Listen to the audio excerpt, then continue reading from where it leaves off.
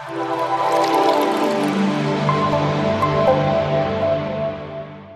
next guest, Rabbi Menachem Stern, is the rabbi of Chabad House Shnei Or North Caulfield, together with his wife Esther and their 5 children.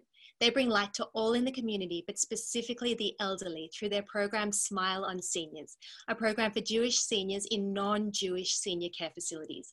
They give support, they give spirituality, guidance, and community involvement to approximately 200 seniors in 7 facilities. Right now, with the aged care facility crisis in Melbourne, it's an extremely difficult but especially important thing to be doing, and they're continuing in every way they can, with postcards, with phone calls, and with FaceTime where possible. Rabbi Menachem, thank you so much for being here. Please, can you tell us, what can we anticipate when Mashiach comes and in these difficult times of COVID-19? Thank you very much, Tali, and thank you to all the people participating in this great unity of Australian Jewry. Thank you to the organizers, the presenters, Tali, and of course all you participants. I also want to dedicate my next few minutes of my talk to the loving memory of a young soul of Yeshua ben Yomen ben Rivka, who just sadly left us just a few hours ago.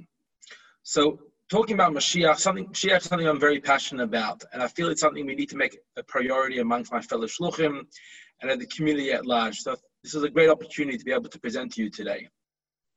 My topic is anticipating Mashiach's arrival during COVID-19. I must say, amongst our colleagues, we were anticipating Mashiach to come when we opened the doors for Elijah the prophet on Pesach.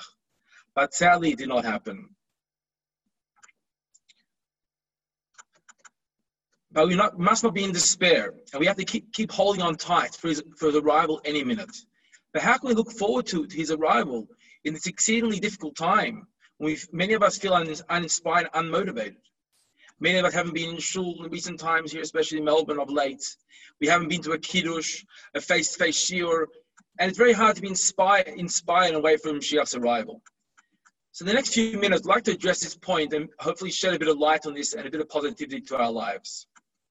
This past Shabbos we read Ve'et Chanan, which means Moshe begged God to come to the land of Israel, but God didn't allow him to, and instead he asked Joshua to do so.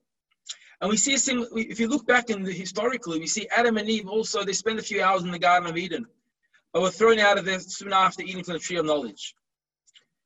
And the third example is the Jewish people. When they left Egypt, they could have gone into the land of Israel after 3 days, but instead they spent 40 years wandering around the desert. What do all these points have in common? And the answer is we've got to do the hard yakka. And that is what's going to make the difference. If Adam and Eve stayed in the Garden of Eden, life would be so easy. There would be no challenges at all. If we would have gone into Israel straight after the Exodus, or if Moshe would have taken us to the land of Israel, things would be much smoother. We wouldn't be in exile all these thousands of years later. But alas, that wasn't what God wanted. And that isn't Mashiach and the purpose of the world's existence. Rather, the purpose of the world and our existence and Mashiach's arrival is dependent on that we go through the hardships of life and the trials and tribulations and we overcome them. And this will indeed is what will bring Mashiach. We will make Judaism internalize in every fiber of our being and the world around us and make it a place of spirituality and a refined place. This will bring Mashiach.